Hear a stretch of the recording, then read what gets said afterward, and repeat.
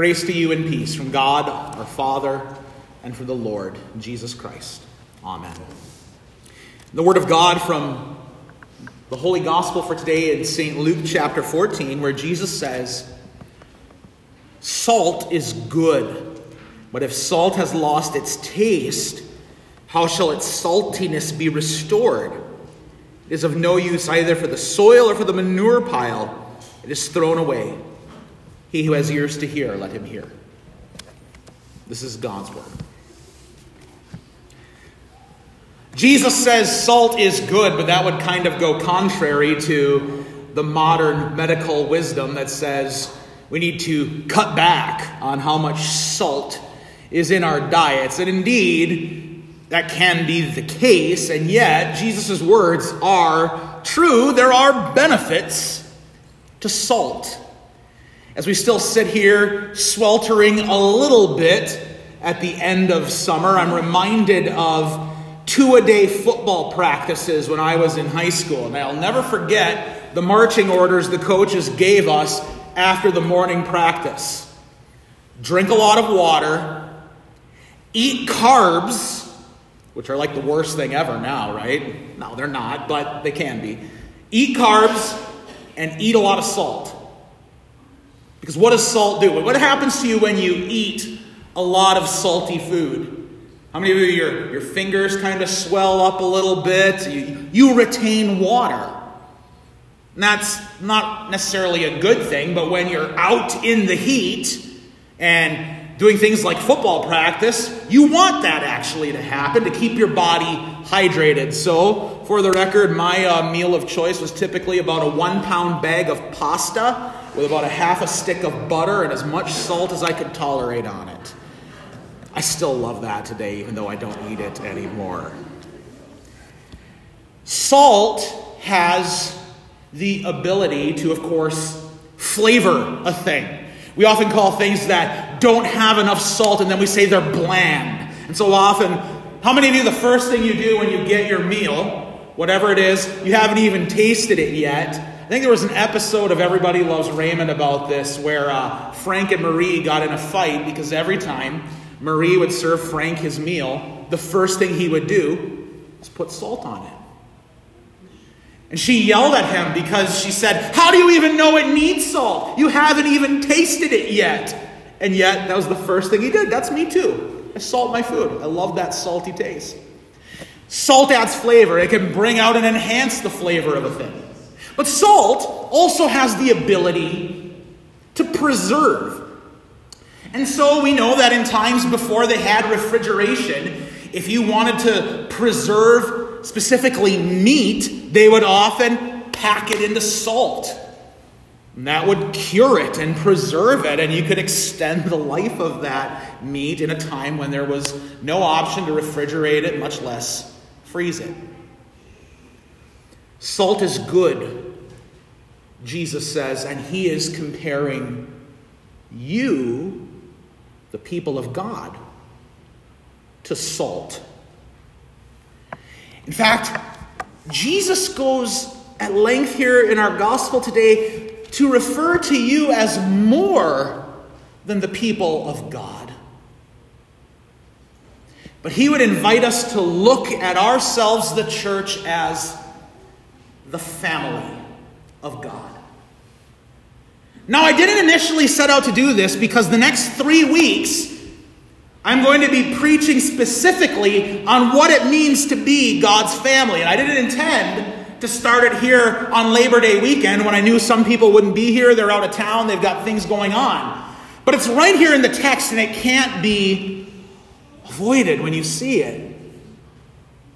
So this morning, I want to begin to introduce to you what it means to be the family of God by just talking about some general qualities about that family and how we know that we are God's family.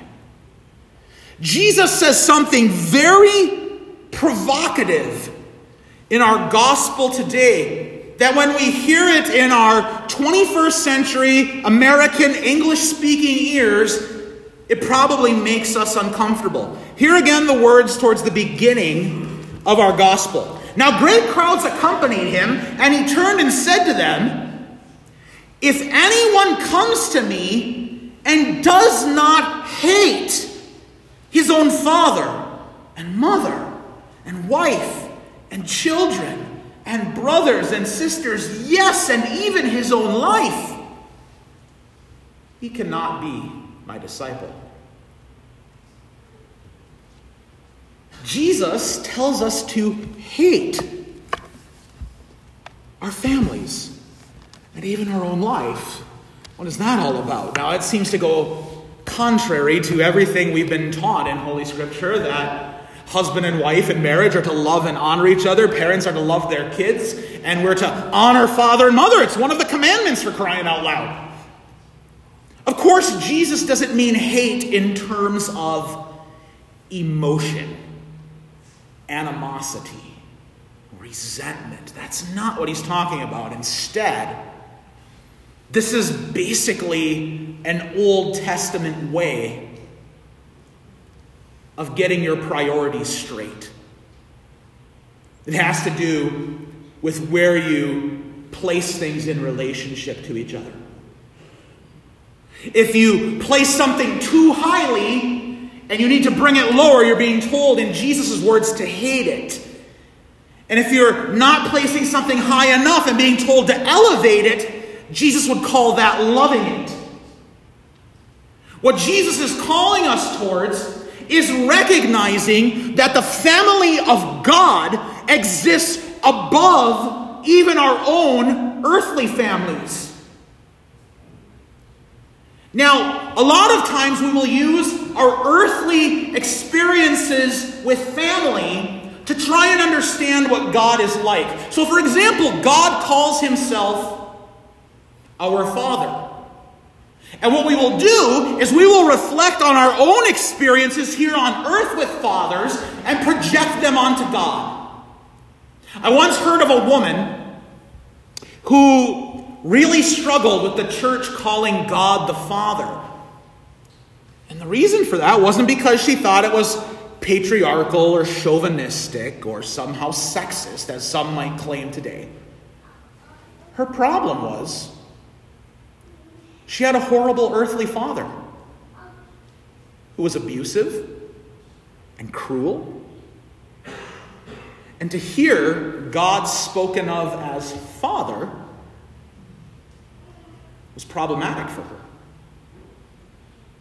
Now, one answer could be to stop using those terms to describe God. But we will, of course, not do that, since his word tells us he is our Father. Instead, we recognize that God's family is above all families, and therefore, if we want to know what an earthly father should look like, we must look to the heavenly Father first. The Father who is indeed just and righteous and disciplines his children, but also cares for, provides for, protects, loves, and forgives his children. We don't understand God by looking at earthly fathers who every single one of them is a sinner. We look to the Heavenly Father to know what an earthly father ought to look like. And that's why for the church, the matter of family as God has designed it, not as the world tries to pervert it and corrupt it, but family as God dictates it, of a father and a mother in loving Christian marriage, raising children together. It's why we must stand for it and must defend it, because every earthly family should be a picture of the heavenly family, at the head of whom is a father who loves and cares for his children. It is indeed not easy to be an earthly family or to be the family of God in our present age.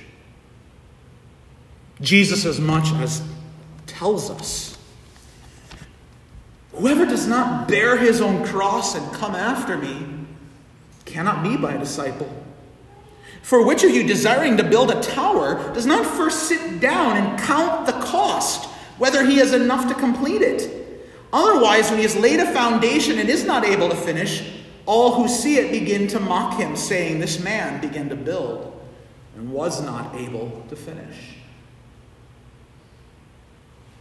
There is a cost to following Jesus.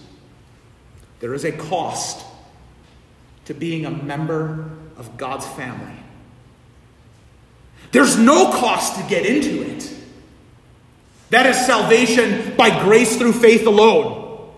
It costs you nothing to be a part of God's family. It costs you nothing to be redeemed by the blood of Jesus Christ. But dear Christians, once you are, it will cost you everything. Because such is the life when the family of God is placed above all other things. As Christians, we daily count the cost, knowing that being a follower of Christ, being a child of God, will not be popular. It will not be easy. It will not be comfortable. It will put us at odds with the world. Jesus goes on to tell of a king going out to encounter another king in war. That will he not sit down first and deliberate whether he is able with 10,000 to meet him who comes against him with 20,000? And if not, while the other is yet a great way off, he sends a delegation and asks for terms of peace. Imagine such a king that has to decide whether or not he can defeat an advancing opponent, and having to set aside his pride and realize that he can't. I think earthly experience teaches us that political leaders seldom have such humility. And yet,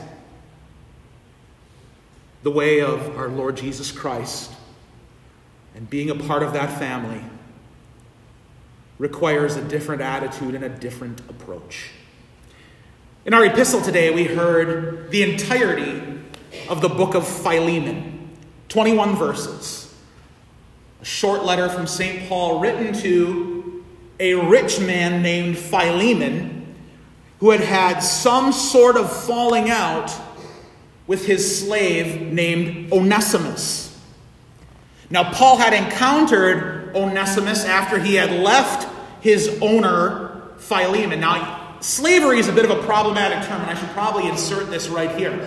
Biblical slavery wasn't always the same way as we think of it in terms of American slavery in the 1800s. Often slavery was the result of needing to pay a debt. Okay? So if I owed you a certain amount of money and I didn't have the money to pay it back, you could legally employ me as your slave and I would work off the debt that I owed to you. So there were laws given about how this was to be conducted among the people of God. And there was a time when all old debts were to be forgiven, a year of jubilee, when slaves were set free, where rented land was returned to its owner, and such things. Now, Onesimus was a slave who had found himself at odds with his owner, Philemon. And Paul sends Onesimus back to Philemon along with a letter telling Philemon that he, Paul, will pay for any debt that Onesimus owes, and calling on Philemon to receive Onesimus back, and not just receive him back as a slave once again. Do you notice what Paul refers to him as in that text? He says to receive him as a brother. Now, by earthly standards, Philemon would be a fool to do so. That's not wise business practice. That's not shrewd management of what you have. but it is the different way in which we are called to live in the family of God, where God is our Father. And what does that make us? Brothers and sisters with the same Father. You see, dear friends in Christ, such a mindset, such a way for the church is like salt that has power to both flavor and to preserve. You see, at this very moment, and this is true of the church in every age, and so it is true for this moment as well, the church, the people of God, the family of God, are to be like salt in the world. And salt that no longer has flavor or has the ability to preserve, as Jesus reminds us, it's useless. But that is not true of us. The church is precisely what will preserve what is good and right in the world, and what will flavor it or season it, if you will, that change might be effected. Yes, it is God who brings about change, and yet He sees fit to use His people like you and me to make it happen. I want you to consider some of the things with which the world wrestles, and look at them as the family of God learns to see it. Take, for example, that buzzword identity, where we're told to pit one identity against another, or to change identity, or to see ourselves in terms of a certain identity. And yet, what is your identity when the family of God is above all other things, even your earthly family? You are a child, loved and redeemed and forgiven by the one who sheds his blood for you, Christ our Lord. He, Jesus, who did count the cost, knew exactly what it would take to rescue us from sin, death, and the devil, and knowing the cost, paid it in full.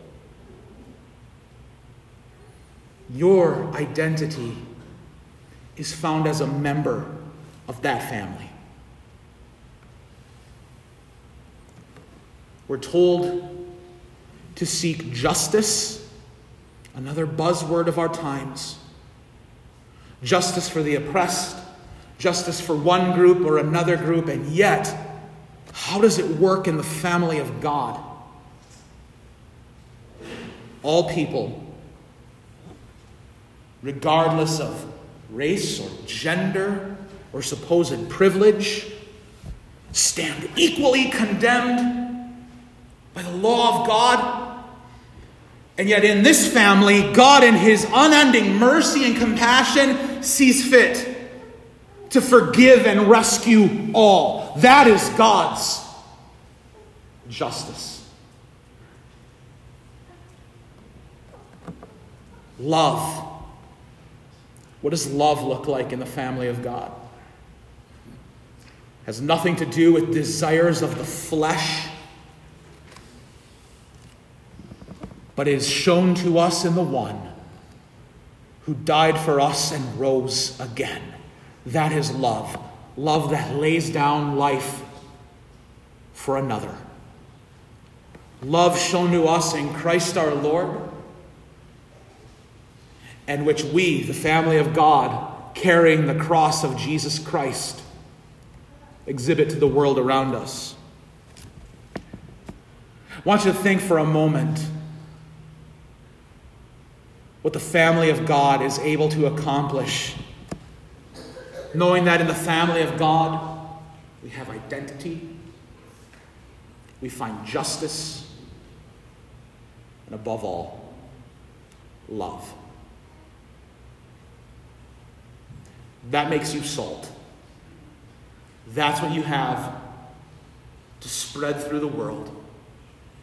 In your relationships, in your vocations, wherever you go, you are salt, dear family of God. God at work through you in his blessed family to do what he has promised and to work in and among us as he alone is able to do. Amen. The peace of God, which passes all understanding, keep your hearts and minds in Christ Jesus. Amen.